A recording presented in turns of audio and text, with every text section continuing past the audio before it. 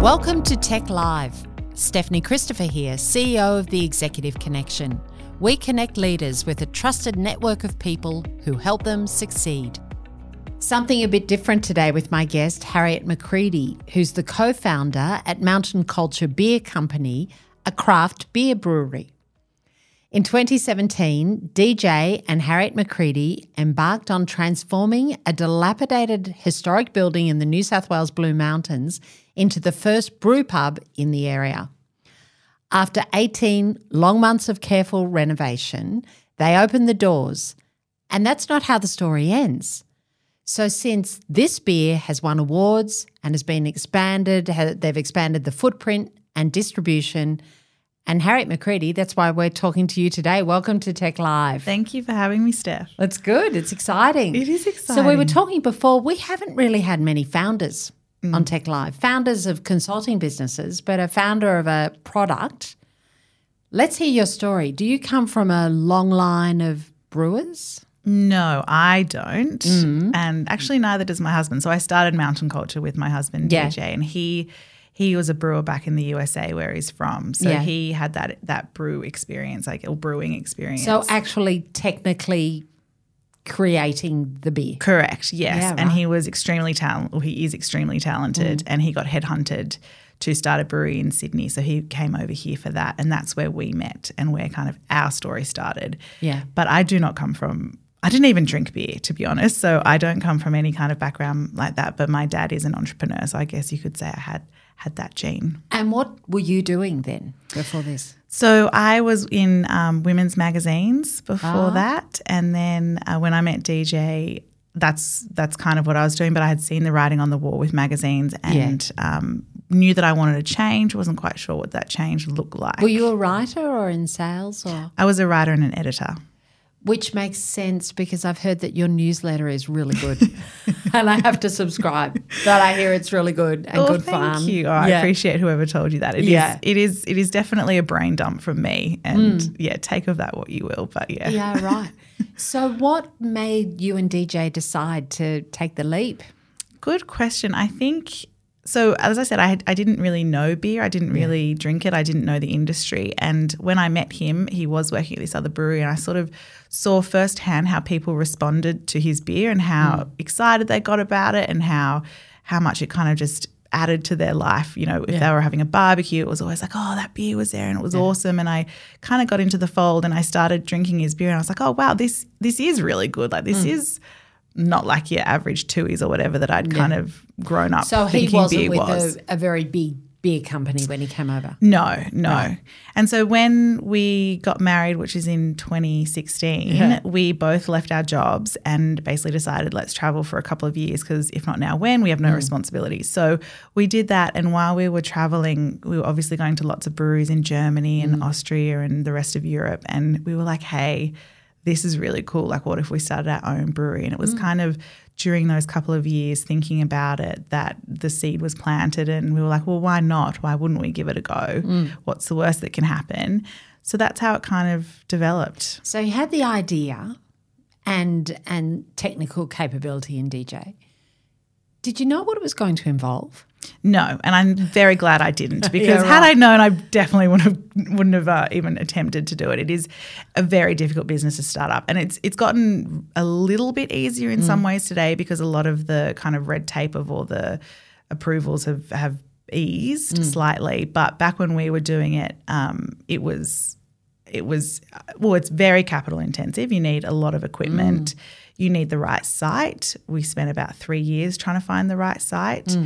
And then, obviously you need someone with the know-how, and then you're entering an extremely, extremely crowded market. So you've got to have that special thing that kind of sets you apart. And because even I get overwhelmed looking at the craft beer fridges at your local bottle-o. So it's not an easy business to start, but if you can get it off the ground, it's definitely worth it. So I guess you started with the financial backing of some sort, and you said to me that not many craft beers are actually standalone businesses. Usually they're backed by one of the big companies. Tell me about that. So usually you've got to investment pool of like 50 people or more. That's not unusual in this because, like I said, it can cost $1 million or more just in equipment.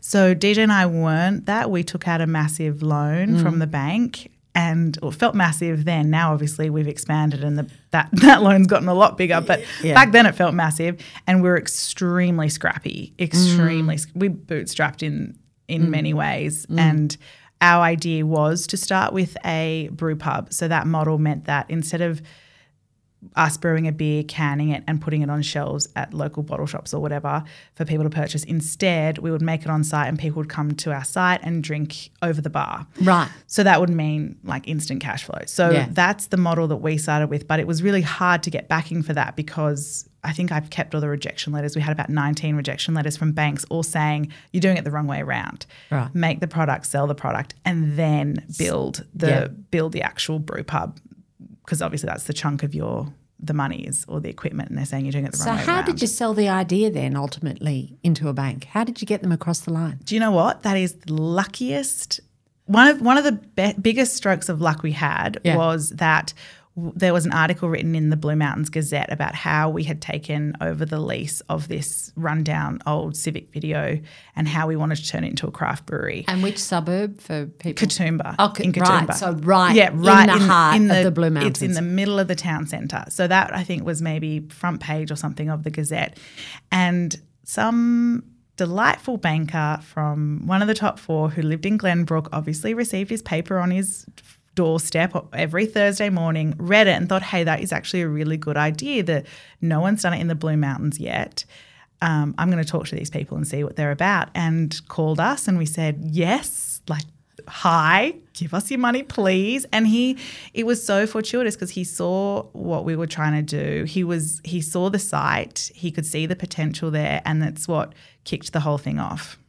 So you had the dream at this point, maybe a dream more than a vision, and it was about a partner buying into that straight away. Correct. That's really lucky. It's actually when we opened our second facility, which is in Emu Plains, it's Western Sydney. Correct, Western Sydney. It is at the foothills of the mountains. Exactly. Just helping our listeners who are When we opened that facility, again, we had the same struggle where we'd only been open about 18 months in Katoomba. We had good sales, but we were always at a production cap, so they didn't look crazy good because we couldn't produce enough beer. Because it was just through the brew pub. Correct. It was. Well, we were selling online at that stage because of COVID forced us to switch to online and when it closed our doors. But we had that same issue of how we're going to get funding for this, because again, it's pretty audacious saying, okay, we want to get another $3 million to put it straight into equipment, and the questions come up again like, have you got the sales? Like, how are you going to even achieve this? So this is through COVID you've done this? This is we found our second site in May of 2020. Wow. Yeah. So it's seriously in COVID. I mean, the seriously first lockdown in New South Wales had finished, but I think around then. Was it May 2021? Do you know what? It was about to start. Every year. Oh, it must be May 2021 because I remember being in the site with my little baby girl. Yeah, right. So May of 2021. And it was again, we met with a different bank and they saw the vision, they saw the kind of traction that we were having, and that we could get the sales if we had the equipment to be able to produce the beer. And again, they backed us, and again, it's what has saved us from having to go to outside investment, really.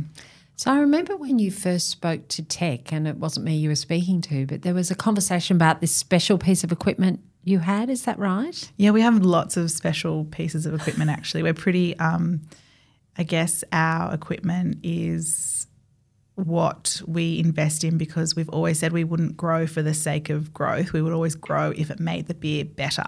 So a couple of our pieces of equipment we've purchased for that very reason. So we were like second in the world, first in the country to get this particular piece of equipment that lowers our oxygen, because you're always fighting oxygen with the quality of your beer. And now we have a wet mill, which if your eyes glaze over, that's okay. I know. No, I'm so interested in this.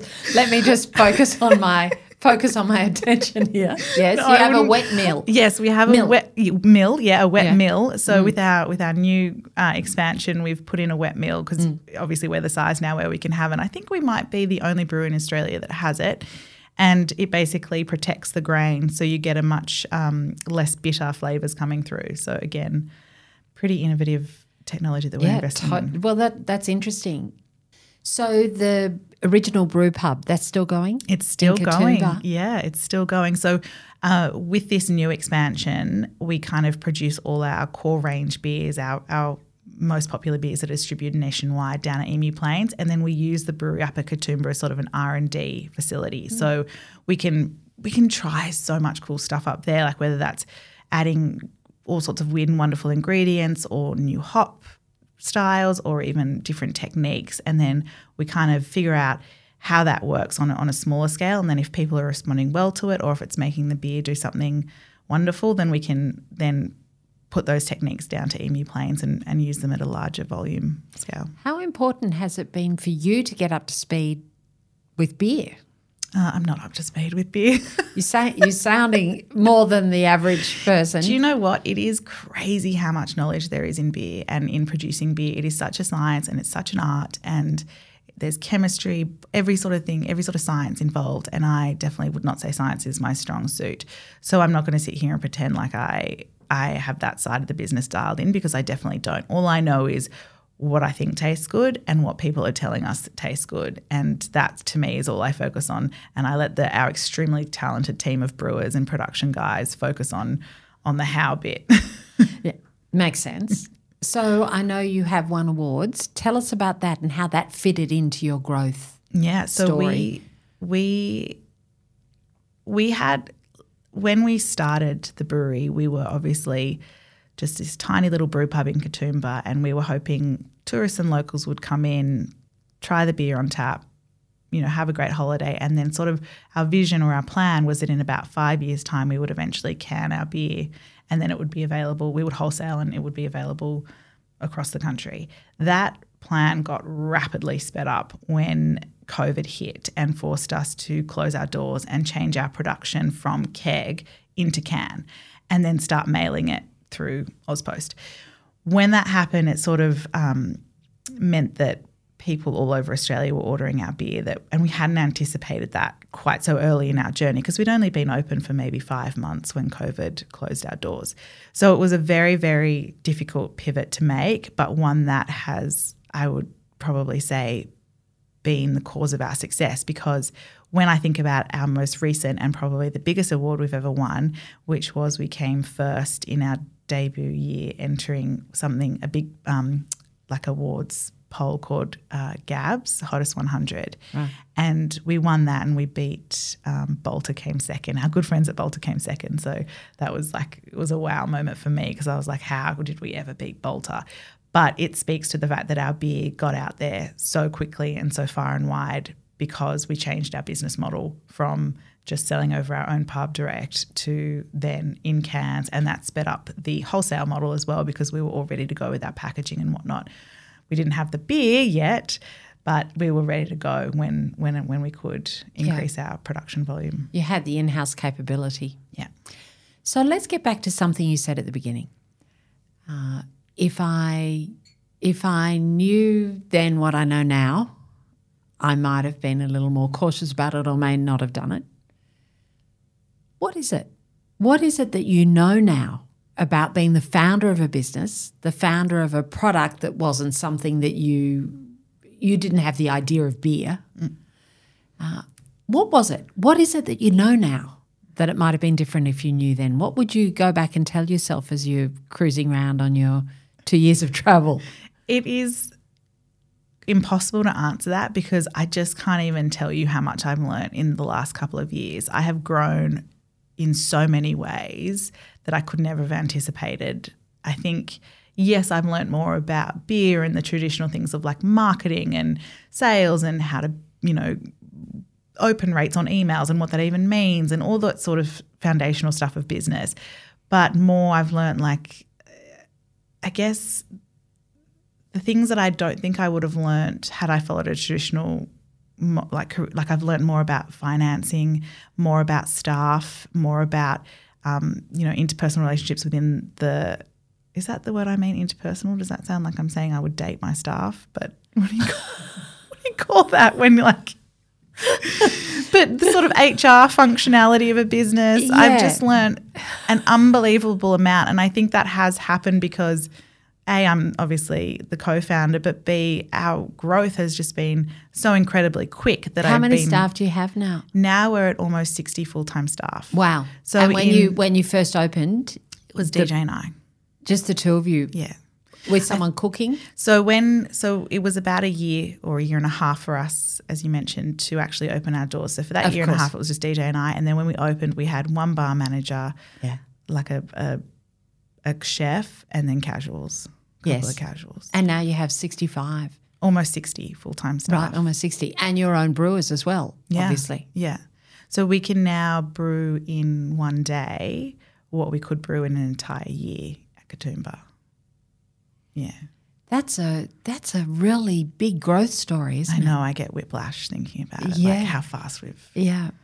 So going back to you travelling, it was learning actually how to run a business, how to be in a business. It was learning, I think, more than that about how to be a partner with my husband. Ah, so I think. I want to get to that. Actually. Yeah. I actually do credit Europe with sort of. It was through DJ and I are very outdoorsy people. We went to Europe and we didn't step foot in a museum the whole 2 years. We were constantly climbing. Like my idea of heaven. We were constantly climbing. Yeah. We not the climbing so much, but not so many museums. Yeah. Or churches or anything. But we were camping, we were climbing, we were doing any sort of adventure you could imagine. And some of those I was very much outside of my comfort zone, even though it was stuff that I love to do. We put ourselves in some challenging situations. And through that, like having to work together, for example, we were climbing Slovenia's highest mountain and you have to go, it feels like you're on a knife's edge, and the drop down it makes me squeamish just thinking about that drop, and you're hanging on to the rope, and it's safe ostensibly, but you still have all that fear of like, am I going to make it? Am I going to make it? And having him there and us working together to sort of reach that top of that mountain the idea was like, okay, hang on a minute. We actually do communicate really well. We do trust each other a lot. And, we've put ourselves in some situations that I think were challenging as a couple, and we really made it through with communication, all the things. And I think that was those 2 years were like, okay, I know you hear camp. Yes, and you hear all the negatives of starting a business with your partner, and I agree with a lot of them, but you also there are positives to it, and I think we're really lucky in that we have very complementary skill sets. He does all the brewing, like we've said. I do all the kind of marketing and the designs and all that kind of stuff. We rarely cross over in our job descriptions, but having him there, having his support, trusting him, and vice versa has meant, I think, that is one of the keys to our success. It's a great story. How important do you think it is that you have a complementary skill set rather than the two of you coming in with similar areas that you're going to work on? I think it's vital because we're not butting heads on things. We're not. I would never go and say, excuse me, can you please change the levels of, I don't know, this hop in the whirlpool or whatever. I just would never do that. It's not my area of expertise. It's his, and vice versa. And I think not having that butting of the heads has meant that it's like we keep focused on the vision, and I know that he's taking us there and I'm taking us there as well, and that's what makes it work. So back to the vision then and the strategy. So things have moved quickly, and I imagine that this isn't great, we're done now. There's more planning and growth and vision ahead. How do the two of you come together to plan the next stage? We talk about it a lot, and we sort of talk about the biggest change, the biggest decision we had to make in recent memory was expanding to Emu Plains, because when we were discussing that, it was like, hey, that's when shit gets real. A brewpub in Katoomba, fine, easy. We can do that with our eyes closed. To increase our production to almost 8 million litres of beer per year, to have the staff that we're going to need, everything about that would mean that, okay, it's serious now. And having that discussion, we were both like, if we're going to do this, both of us have to be 100% committed. It can't be one of us is 2 feet in, one of us is only 1 foot. Yeah. It has to be both of us deciding, yep, we're going to do this and we're going to do it together and committing. And then everything else we can sort of handle along the way. But I think that's probably been key. We've been discussing now about what are our next steps, where do we want to go? And we're not quite in alignment yet about both of us committing to that vision. We've still got kind of different ideas about what it should look like, and we won't take the next step until both of us are like, nope, this is truly what we both want and we're both committed. So I love the story of the two of you as a team. I love that. And I love the pre-launch teamwork that you did climbing mountains in Slovenia. How do you decide when you need outside influences, decisions maybe about investment being from outside? How do you decide? How do you know when that's right for a business? For DJ and I think we've always been really cognizant that we are first-time founders and that we are very green, and we've always believed that the more heads attacking a problem, the better. So we've basically asked for outside help from day one, or even before day one even started.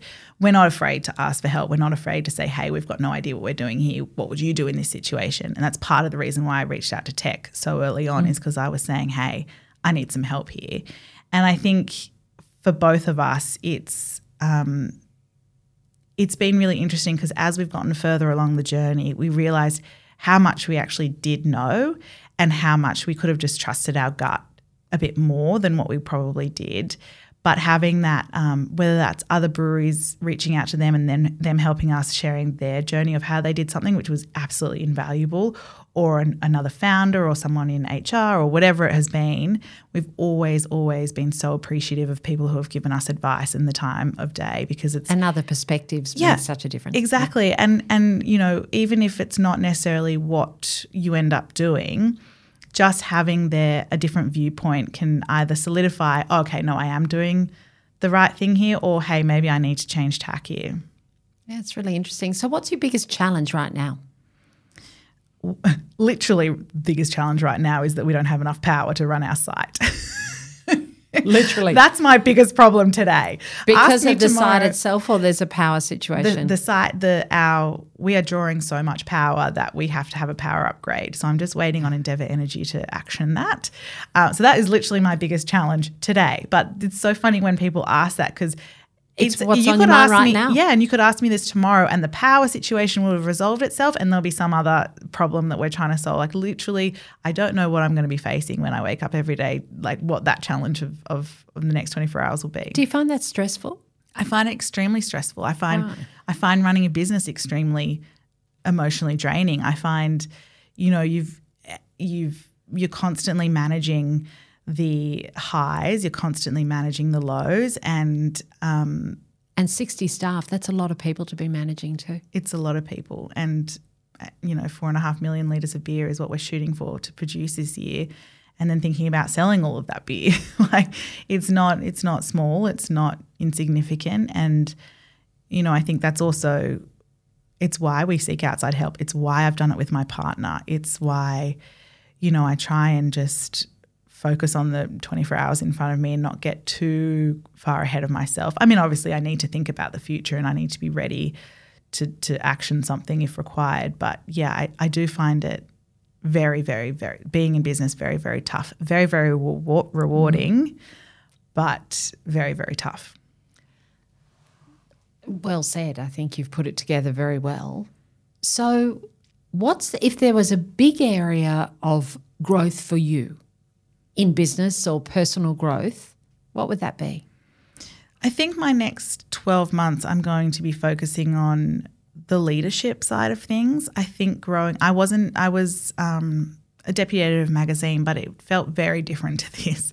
And I was very young when I had that leadership position. I probably wasn't given the support or the training that is required. And now I realise the biggest part of this business is obviously the people, and we have such an amazing team. And I really don't want to fuck that up. Like, I don't want to be the reason why people leave or we're not kicking our goals. I want to be the best leader I can be. So, you know, a lot of our past has been focusing on, okay, let's get through COVID. Let's make sure our product is the best it can be. Let's, you know, increase the production capacity. Let's find another site. But now it's about, okay, we've got all of that stuff in place. How do we make sure we've got a great culture? How do we maintain that culture? How do we make sure our team are feeling really motivated and engaged? So, and a lot of that comes down to DJ and I, and both of us don't have, you know, 15 years of leadership under our belt. So that's the next focus and probably the biggest challenge for me over the next 12 months. What a story. What a story about how you came to the product, how you worked on how you were going to work together as a team with DJ, what you've needed to learn, and the strokes of kind of luck. And I can't remember if it's Jim Collins, but someone talks about return on luck.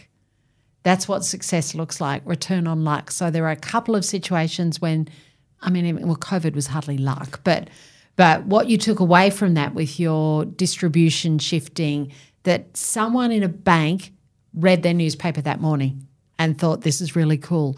So it's what you've made of that that's really interesting. There's another example where luck played such an awesome part in our story, where we, as I mentioned, we found the site of Emu Plains, our second site.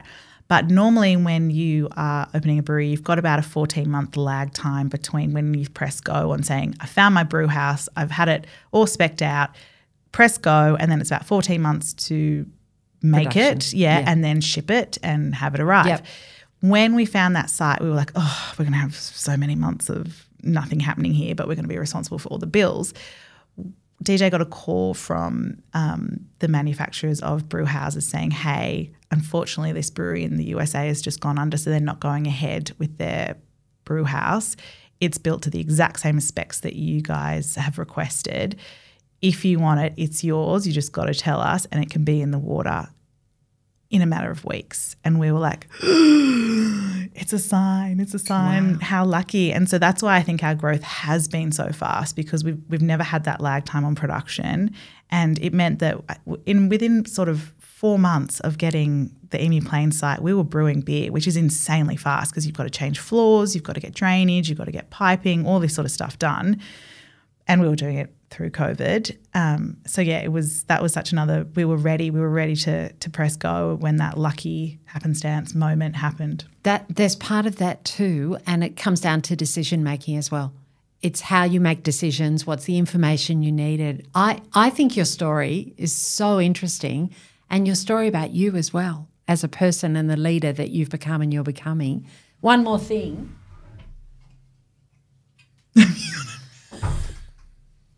Someone sent me these. We don't normally do product placement on Tech Live, but Thank we don't you even so have much. to open it. I feel like we earned it. I know. I just think a little cheers. Cheers. Oh, wait, I got it. Yeah, let's get this way. Cheers, Steph. And Harriet McCready, thank you so much for joining us on Tech Live. That is so exciting. Can I crack it? Yeah, you can crack it. It's not refrigerated, but it'll do. So that's Tech Live for today. CEOs are in the business of making decisions, and leadership is the art of execution. I'm Stephanie Christopher, and look forward to talking to you next time.